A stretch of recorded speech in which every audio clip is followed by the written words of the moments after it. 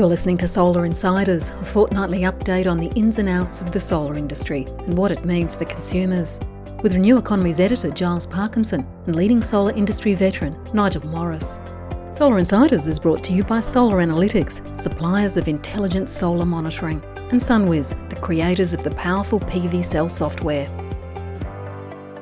Hello and welcome to this episode of Solar Insiders. My name is Giles Parkinson. I'm the editor of Renew Economy and One Step Off the Grid, and I'm joined by Nigel Morris, our normal co-host. Well, I wouldn't say normal, but a regular co-host. Is that what I am?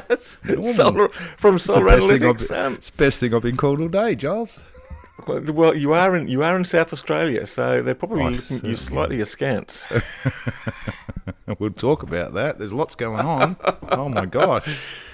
There is actually. Oh, look, I was just in South Australia a couple of days ago, actually. Last week, went down, got a couple of things from the Adelaide Festival, which were really, really interesting, and got a whole feast at of WOMAD, which was fantastic. And look, I think my favourite was the John Butler Trio and a bunch of African and Gypsy music, but I did like First Dog on the Moon. Oh, yeah, they're great. The Guardian cartoonist talking about all the apocalypse which are coming our way, and it's hard to imagine a cartoonist on stage, but yes. He was actually very, very funny, and he had a huge crowd, and it was brilliant. So, oh, good. Yeah, it was really good. Now, you've just seen a giant tomato, or a giant tomato farm, or a giant tomato solar-powered farm, or a giant solar-powered tomato farm. One of those things. Amongst other things, geez, we've been up in the north of South Australia over the last couple of days. A colleague and I visiting some customers and talking to people about solar and monitoring, of course, and. Yeah, we were very fortunate to get dragged around to a number of solar farms that are going in up there. There was one just outside on the edge of Port Pirie that our wonderful host Dan Daroga took us to. A 5 megawatt plant that that started construction of the solar component only 4 weeks ago, and 4 weeks later there's 17,000 panels. Mounted and plugged in and ready to start the final connection stuff. Another 4 or 5 weeks and it'll be online. Yeah, lovely little there's 5 there's megawatt a few plant. of those. There's a few little solar farms of that size going on around there, so that's pretty interesting. It's amazing, mate. He literally took us past two that are just on the edge of town, and then took us and said that block of land's next, and that block of land's next, and then we went over to Whyalla later on earlier this morning, I should say, and blow me down if we aren't 10, 15 k's out of Whyalla, and in the distance I see this massive glowing orb sticking up into the sky, and I said to Dan, that must be that bloody tomato farm. And sure enough, it was Sundrop, which in the morning sunshine was, I must say, an absolute gobsmacking sight to behold. It really is something quite incredible. We couldn't get access internally, unfortunately, but we drove down to the gate and looked suspicious and hung around and took a few selfies and watched this thing doing its magic, and then drove around Whyalla and talked about what's going on around there, and there's more farms going in around Whyalla as well. So there's a bunch of really great entrepreneurial guys up around that neck of the woods just making this stuff happen. And the quote of the week, Giles, one of these, Dan said to us, he said, Nige, go back about 8 or 10 years ago, I'm just a dumb sparky. I could never imagine that I'd be standing next to a 6 megawatt solar farm that I played a key role in, and I'm generating energy and selling it on the market. I could never have imagined it. Look at me now. And it's pretty impressive, isn't it? Yeah. It's amazing, mate. It's really cool. And those solar towers, they are quite stunning. Look, I saw one in Spain. Oh God, the name of it just forgets me now. It's just down near Seville. Abengoa? No, not the Abengoa one. No, it's built by Senair, and it's 25 megawatts, and it's quite stunning. And we actually had a guided visit, and that was pretty impressive. And I remember catching the train from Seville to Cordoba, and the train line passes by probably about 30 or 30 kilometres away, and you can see this thing in the distance, and it was mesmerising. I just sort of spent the whole time with my nose stuck up against the train window, just sort of staring at this beacon in the distance like it was some sort of call to the future or something. It was quite astonishing. And look, we actually went back on the day after our guided visit. We actually went back and had a picnic outside. And it was just stunning, just seeing this great big, as you say, this orb in the sky. Yeah. And watching it go. So certainly more exciting than solar plants. I mean, I've been to see a really, really big solar plant in California. I've got to say, once you've seen a couple of panels, you've kind of seen them all. I mean, look, it's great to go out and see, but they're not quite as, they don't have that sort of mesmerising factor of a solar tower or even a wind farm, because at least there's some moving parts in a wind farm and you can sort of see them turn over. And we saw a bunch of them too. You would have seen a bunch of them down there. Yeah, absolutely. Yes. We saw 2 under construction and past several that were already up, which were magnificent sights to behold. I don't care what anyone says. I think they're incredibly graceful, wonderful looking examples, and certainly better than the stink pipes coming out of the smelters and the old generators that we saw up around the rest of the parts of that country.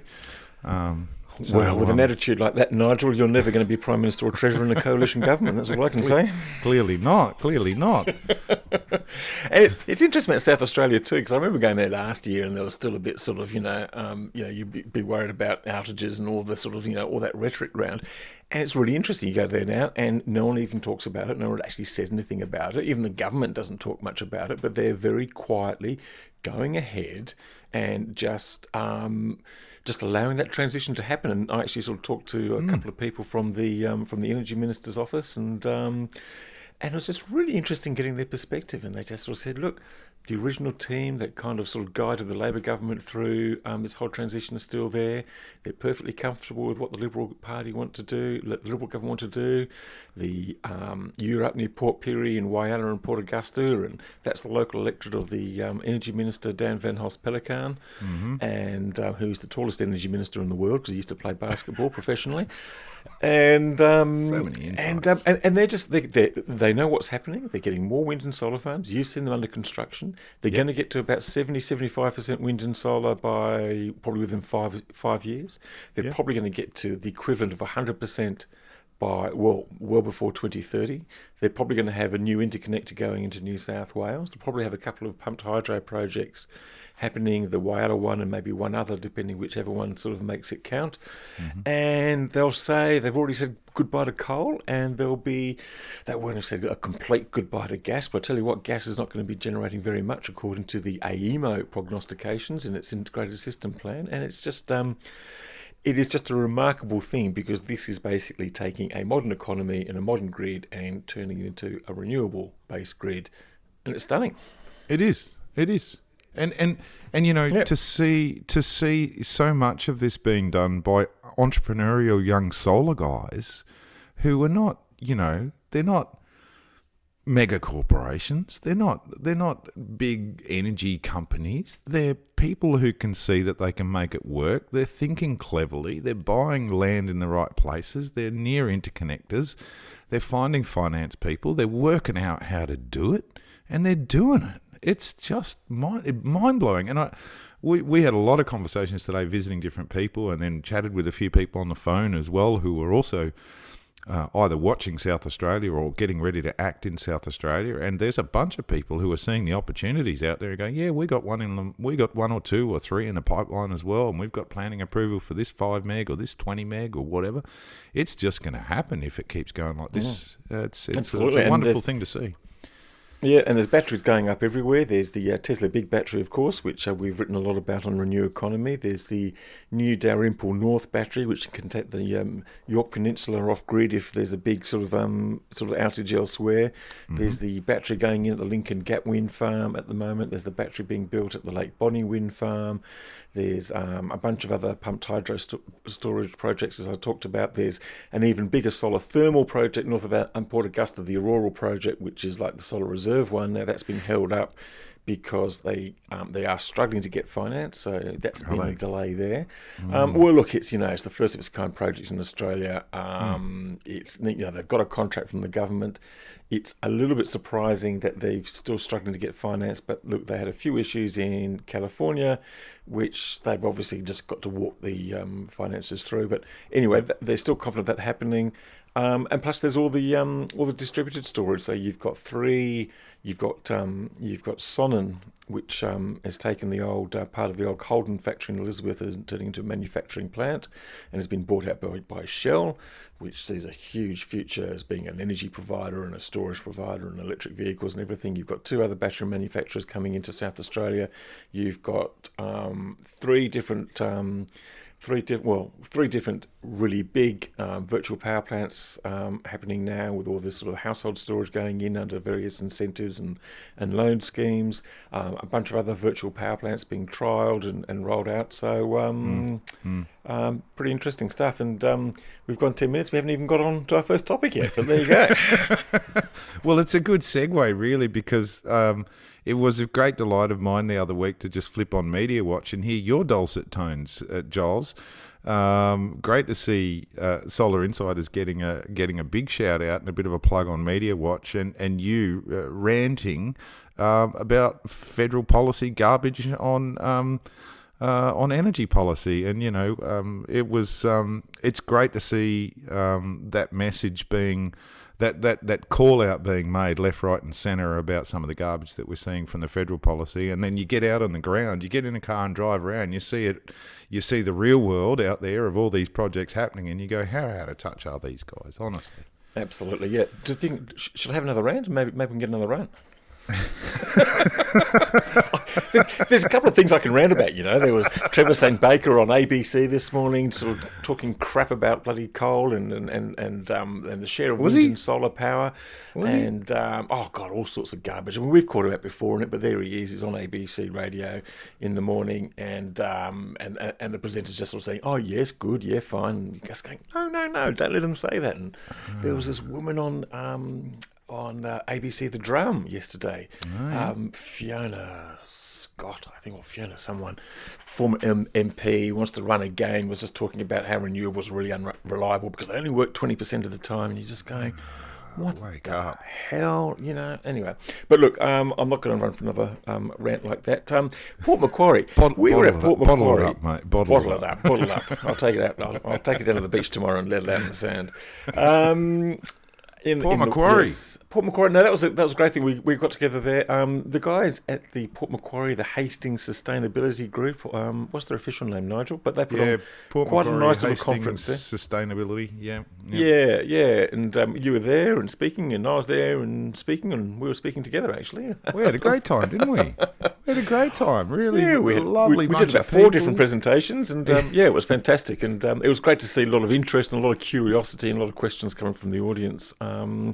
About about solar and about good solar and about crap solar and about battery storage and a whole bunch of other things. Yep, real appetite to get up and running there, and good on them. First step on the moon, as the gardening guru Costa said in his Razz Up speech for all the volunteers. And it's always great when you see someone take a leap, and that was the first time that event was held, and the numbers were down a little bit, but someone's got to take the first step, and good on everyone up there at Port Macquarie for doing that.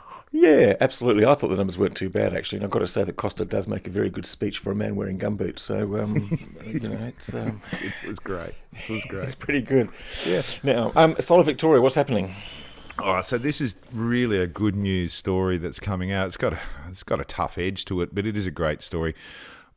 Facebook and social media has been swamped this last week or so with stories from solar installers talking about how, as a result of the rebate program that's happening in Victoria at the moment, Solar Victoria have pushed WorkSafe hard, and WorkSafe are out and about in their trucks checking solar jobs.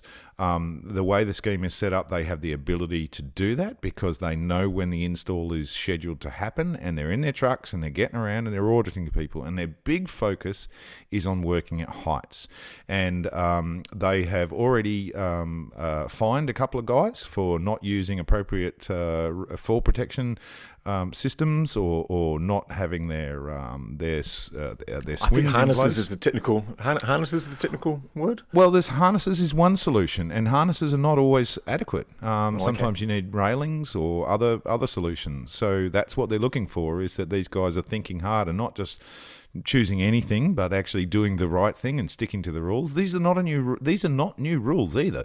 What's happening is they're saying we're not going to let you get away with risking people's lives, and that is really, really important. There were very sadly, 2 solar installers killed last year as a result of working at heights incidents, and they are adamant that they don't want to let it happen again, and they're changing the industry. And I've been talking to installers down there who are saying, well, we've got to add a little bit of extra money to our quote now to make sure we're compliant, but you know what, we should have really been doing this before, so now we're being forced to, and everyone's being forced to. We can do it because everyone's on an even playing ground. You can't get away without doing it now if you want to get those rebate systems installed. So it's a wonderful success story of how the rebate schemes can actually enforce safety in a way that hasn't been done before. And talking with a couple of people involved in the industry associations and the sort of regulation side of the industry, they're saying the great thing is that with New South Wales and Queensland watching very closely what's happening in Victoria, it is inevitable that those that WorkSafe New South Wales and WorkSafe Queensland are going to be in their cars, zooming around, looking at jobs in other states very, very soon and ramping up the attention to this issue. So let's all just get on board. Let's make these installs safer. Keep your workers safe. Keep your employees safe. Keep your customers safe. And do everything that you possibly can around safety. Absolutely, and let's hope that the New South Wales government does actually follow up on that, whichever party is in government, because both major parties do have some sort of incentive schemes for rooftop solar, and I think by the time we get to the election in 2 weeks' time, for battery storage as well. Yeah, we'll know the next podcast, Giles, we'll have the outcome of that. Well, we know. What's that? 2 weeks? Almost. No, we might we might be forced into bold predictions or something like that. But let's. Not quite. I don't think. No. We will. It will definitely. No, it would have happened. It would have happened. There you go. Yep. Absolutely. Absolutely. Excellent. Well, we've got now, for next time then. Indeed. Now, Crap Solar. An approved retailer suspended for a severe breach. What's going on? Yep. So Clean Energy Council has its approved retailer program. It's different from the accredited installer program. An approved retailer is the retail company. They need to, if they want to be compliant and signed up as an approved retailer, they need to agree to a mandatory code of conduct, which is all around retail behaviour. Nothing to do with the installs, or very little to do with that. It's all about consumer protection, and it's all about good behaviour when it comes to sales techniques and documentation and everything else. This company had suffered a breach before. This was their second breach that they were called on, and this time they were suspended for what was termed a severe breach. It related to documentation that wasn't provided to the customer. There was no detail. For privacy reasons, they keep it fairly tight as to what the actual breach was. But having been involved in the approved retailer program before, I can tell you that documentation that is compliant with the Australian consumer law and the requirements of the approved retailer program is essential, and it's not that hard to do. And these guys couldn't do that, so they've been booted out of the program, and so they should be. Great work by the CEC. Not easy legal ground, I must say. It is very, very difficult because you're affecting people's business opportunities, and so it is a difficult decision legally to enforce, but terrific work by the CEC. Good for them. No, that's good to hear. Yeah. Now, look, solid supply chain and the need for if you buy cheap and there is no solid supply chain, you're going to get caught out. That's right. And this is a story that we're starting to see emerge more and more and more, particularly since a few years have passed. A lot of people thought it was very easy to just buy direct out of China, buy some cheap panels from a no-name brand. They were cheap. They looked like any other solar panel. Buy some cheap panels, get them out in the market. And, of course, what happens is a few years down the track, something goes wrong and you go, well, where do I get warranty support for my customer now? And, of course, that's almost impossible, and you're dealing with either someone who's left Australia and doesn't even have representation here anymore, or is indeed back in China, and now you're fighting to get warranty support on a 2 or 3 kilowatt system that you installed on the roof. You can guess how difficult that gets. So it's a great lesson in why if you buy cheap without a solid supply chain, i.e., a solid, well-established professional importer or wholesaler who is taking all that risk and knows what it's about and can support you, or indeed, one of the Chinese companies who's got representation in Australia and has maintained an office and staff here and does have a process for supporting you. If you skip all those things and just buy cheap, you're going to end up having no warranty support, even though the company might still exist in China, and that's happening more and more and more. So it's a real lesson in getting a solid supply chain and getting what you pay for, really.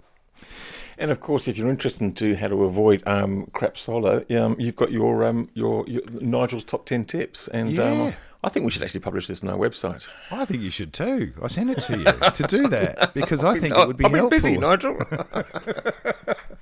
No, look, you prompted me when we were talking about this up at Port Macquarie, actually, and a lot of people are saying, what are the tips? How do you help someone buy well and avoid these traps and everything else? And it prompted me to revise them, and I did a presentation for the Alternative Technology Association the other night, and with Renew Economy and Solar Insiders in mind, I'll publish that list to you, Giles, and you can do what you like with it and put it up. But it really made me think hard about what are those top 10 things. So they're out there for consumers as soon as you get them up on your website, mate.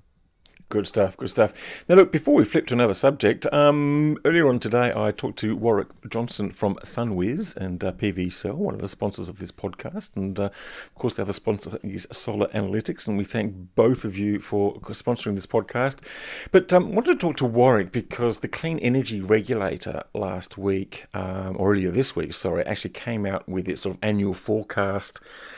And it was reasonably significant just for the number of certificates. Well, this is an important thing for all the installers and for the industry and for the traders and the certificates. So anyway, I had to talk to Warwick about this and what it all means and about a few other things. So let's have a listen to Warwick Johnson from SunWiz. Warwick Johnson from SunWiz, thanks for joining us. My pleasure, Giles. Good to be back. And once again, I should say thank you very much for the efforts of SunWiz and PV Cell for being a long-term sponsor of the Solar Insiders podcast. Without your help, we couldn't do this. But look, the reason why we're having you on today is because there's been a reasonably significant announcement by the Clean Energy Regulator. Now, this is part of their sort of yearly set pieces. It's about the STC target for 2019. Tell us, what did they announce and why is that significant? Look, essentially the Clean Energy Regulator announced that there'd be a significant increase in the amount of STCs that will be required to be surrendered by liable entities at the end of next year. And that was always expected in some sense because we were so far over target in terms of how many STCs were created in 2018 versus expectations at the start of the year. And so this is largely just a matter of soaking up those STCs that were created in excess for last year. But in amongst that, there's some interesting forecasts for what the various modelling shows for how much PV will go in 2019. So what do they tell them? So they've just basically picked up that excess and sort of slapped it onto this year's target. But what does the sort of the modelling for 2019 tell us? And is it already out of date given the rapid uptake we've had in the first 2 months of the year? Well, look, there were three analysts that were chosen to forecast what would happen in 2019. And in terms of STC volume, effectively the average of them was to say equivalent STC volume, though, of course, with slightly reducing number of STCs per kilowatt of installation. The average was actually about a 9% increase in the capacity installed in 2019 over 2018 volumes. But if you look at one of the more interesting analysts' projections, and that's Green Energy Market, they're generally closest to the mark. They're actually predicting 19% growth in volume in PV by megawatts. And so for 2019, they're looking at STC market volumes of 1.9 gigawatts compared to about 1.6 for 2018. So, look, they're predicting a significant growth. That's 19% growth by volume. And it's interesting to see where that plays out compared to the volumes that have gone in at the start of the year. So has the Clean Energy Regulator to what extent have they taken those forecasts on board and built in an expectation of an increasing market in 2019?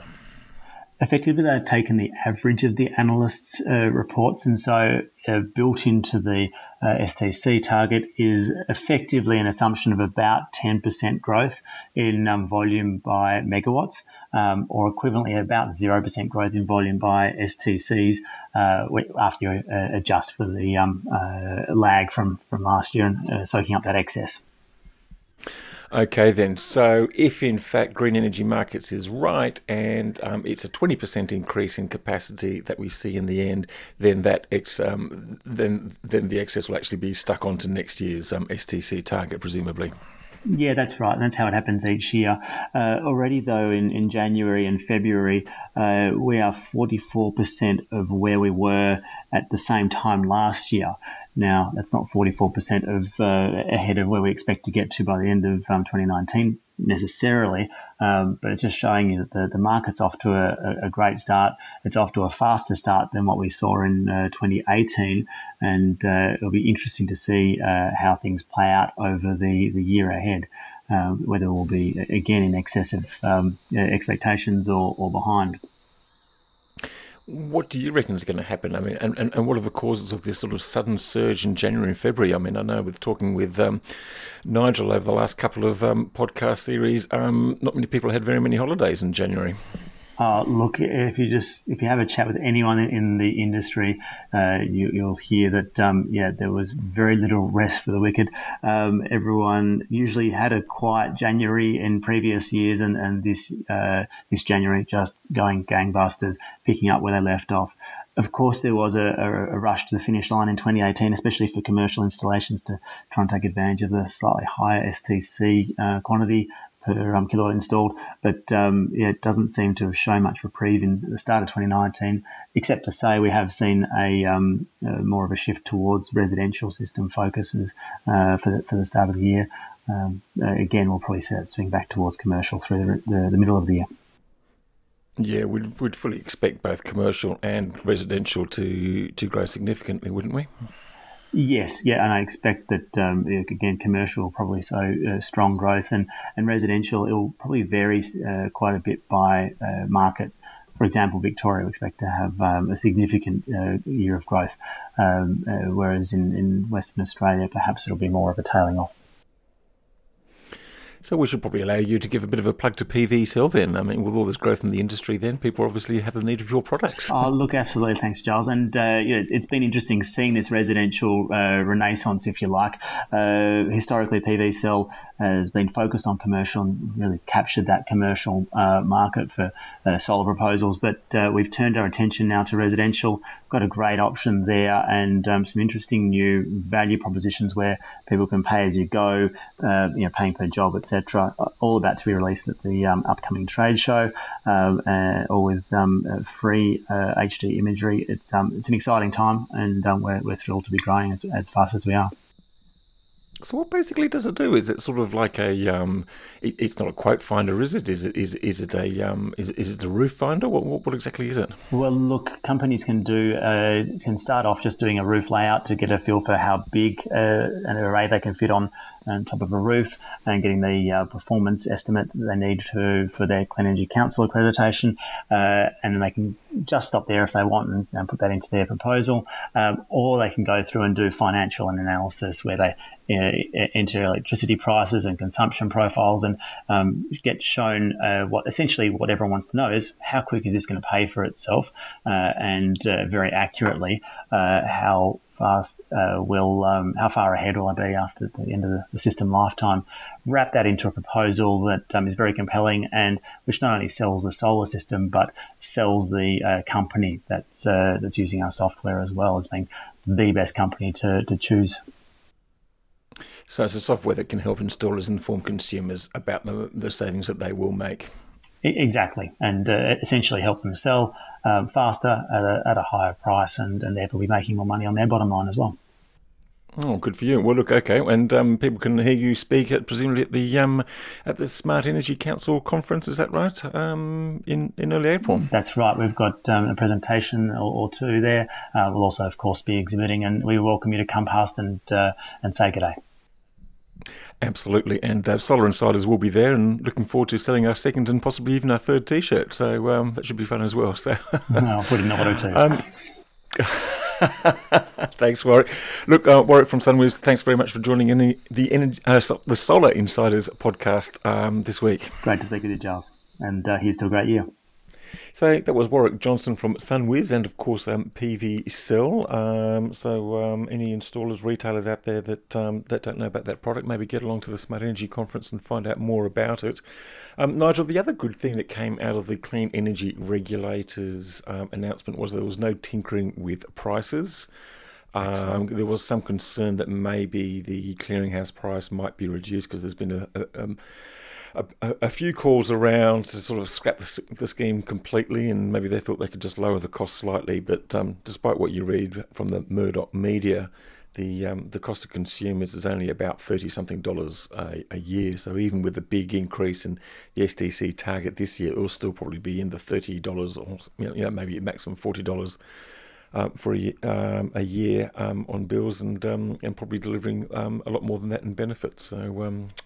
So there you go. Yeah, it's it's funny. The STC component of the renewable energy target has been going for years and years and years. It's stable, it's self-adjusting, it just works. It costs very little. It is the unsung hero of the whole renewable energy and climate debate in Australia because it just bloody works, Giles. It's a wonderful thing. I'm so glad they haven't messed with it too much, despite the attempts, right? Yeah, well, that's what you get with stable policy settings. You get an industry. Yeah, exactly. Absolutely. Now, mate, as is our want, we sort of go off into EV land now, and particularly your particular interest, electric motorbikes. What's the news? Oh, okay, I'm going to try and stay calm because there's so much to talk about, and I'm going to keep it really, really brief. But in case you've missed all the blog posts and everything else on social media, and I'd forewarned this, but Zero finally released their new bike. It's called the SRF. It is a game-changing bike. It is just phenomenal. It's connected in all sorts of ways that we've never seen before, including a cellular connection, which allows all sorts of amazing things to take place and all sorts of amazing adjustability. The power is now... the power that it delivers is an equivalent to a 2019 model 1000cc Ducati, and the torque is equivalent to a 2000cc Harley. That's enough for pretty much everybody. So it's insanely powerful. Its top speed is higher. Its range and price have stayed about the same, which is a consequence of more charging capacity, which is great. You can charge it faster. All new design. Really, really nice looking bike, pretty universally acclaimed, and all the test riders have just been raving about the fact that this is really, really a game-changing bike. So that's fantastic. And what's even better about it is it lays the bar down now for Harley, who are imminently are going to announce more details of their bike, and interestingly, some of their specs have already started creeping up towards where the Zero already is, and we're only a couple of weeks away from the announcement that everyone's waiting for on the Lightning, which is another American-made bike. So that's cool. Lots of info on a blog post I wrote for you, Giles, which is up on the Driven, I think, on the Zero SRF, if you want to read that. Indeed. Yep. Go on. No, I was just going to say, I didn't know when to sort of point this out, but the writer for the one of the main writers for the Driven, Bridie Schmidt, she was invited by ABB to go to Hong Kong to witness the Formula E car race. In fact, look, I was hoping to go myself, but I'd already booked a WOMAD, hadn't I? And first dog in the moon. I quite like ABB. I would have gone. You would have gone. Oh, dear. Oh, mate, lucky Bridie. Those things got four wheels. That's too many for you. You might be right. But anyway, look, so Sid's actually sort of written a couple of really interesting reports from there. So if anyone's interested, hop onto the Driven website and check them out.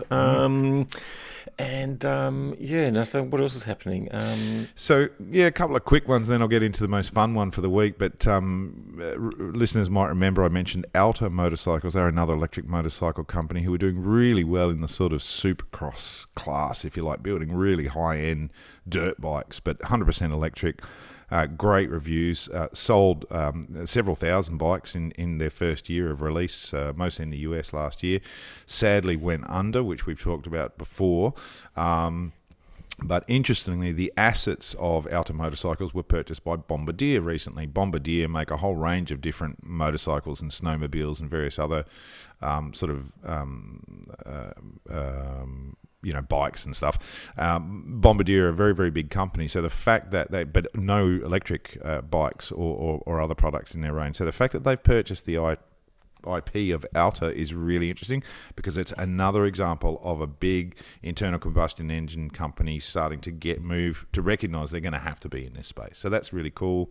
Another example of that was from Triumph Motorcycles. Triumph are a well-known English brand who've been making motorcycles forever, build beautiful, beautiful bikes, and they've been surveying their owners about electric motorcycles and asking them, should they build electric motorcycles? If they should, what features should they have, and would you buy one, and do you want us to build one? So Triumph are looking at it now. I remember the old Triumph Bonnevilles. One of my older brothers had a Triumph Bonneville. It's a beautiful looking machine. Gorgeous, yes. A mate of mine's got 4 Triumphs, and I've ridden all of them. I've ridden all of them. They're wonderful machines, especially the later model ones. Not so much the early ones; they were full of class, but the late model ones are just as classy, but a bit more reliable, a little bit less oil on the boots.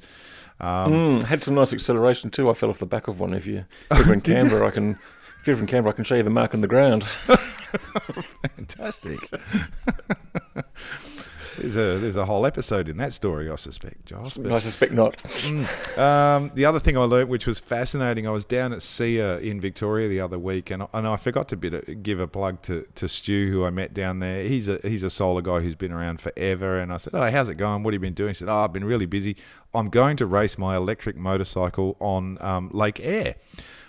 Which, of course, cue long-winded conversation off the topic of solar about electric motorcycles. So I haven't heard from Stu. Stu, I hope you went really, really well. I hope the weather was kind to you. Lake racing is a very tricky business. It depends on a whole lot of factors, and I don't know whether they got out onto the salt this year or not. I jumped on the website and couldn't see, but he had an amazing bike that that I'll do a full story on and see if I can get to the bottom of it. There's guys out there, hand building this stuff all over the joint. And then, to close off the story, the best story that I heard all this week was about was around the sound of electric vehicles in general, and it's a conversation. I took my electric bike up to Port Macquarie and put it on display with the Nissan Leafs and the Teslas and an autonomous car and a bunch of other electric vehicles there, and lots of people came up and talked to me about my Zero, and one of the most common questions I get from people is, what about the sound? Surely you miss the sound, It's all about the sound. And when you hear a big V8 or a big V-twin or, don't you miss that? Doesn't that spoil it for you? And I have to go through this conversation about how it doesn't actually spoil it for me, because I get all the benefits, all the torque, all the acceleration, all the excitement. And when you realise you can get that without the sound, you realise the sound's just a consequence of everything else that's going on, but you can still have just as much fun without it. However, the electric vehicle guys are very cognizant of people's attitudes towards the sound of vehicles and how evocative and how emotive and emotional the connection is for humans. And how bloody polluting it is too. And how polluting it is. Yeah, there's good sides and bad sides, right? So what was fascinating to me was to hear that AMG has been working very hard to develop artificial sounds for its electric cars. And blow me down if they aren't working with the punk band Linkin Park or rock punk band Linkin Park to develop a sound for electric cars. And to quote them, they said, "There is no E-sound. It has to be invented. The sound transports the emotions of a vehicle. It gives feedback about the potency and capability of the car. So they've chosen Linkin Park. We were all joking that they perhaps could have chosen Prodigy, but ruled it out because Firestarter didn't seem like such a good name for an EV vehicle sound. So, but fascinating to see that we're moving into this space now. We're actually using punk bands to develop the sounds of electric cars because the sound doesn't exist. So we're right on the edge here. It's exciting. I think, some people might be wanting an orchestra instead, but let's see how we go and where we end up with that. That's Nigel, right. Great to talk once again. And look, once You again, too, thanks to our sponsors, Solar Analytics and SunWiz and PV Cell. And, mate, we'll be back in a fortnight. Post-election. Post-election, New South can't Wales. That's a very New South Wales-centric conversation there, but all good. Thanks very much, mate. Talk soon. Look forward to it. Solar Insiders was brought to you by Solar Analytics, designers and suppliers of smart solar monitoring. Visit solaranalytics.com.au, get empowered and make the most of your home energy. Solar Insiders was also brought to you by SunWiz, the creators of PV Cell software, powerful technology for solar sales and design. With free high-definition rooftop imagery in every PV cell plan, retailers can stay ahead of the competition. Visit sunwiz.com.au, Australia's leading solar software.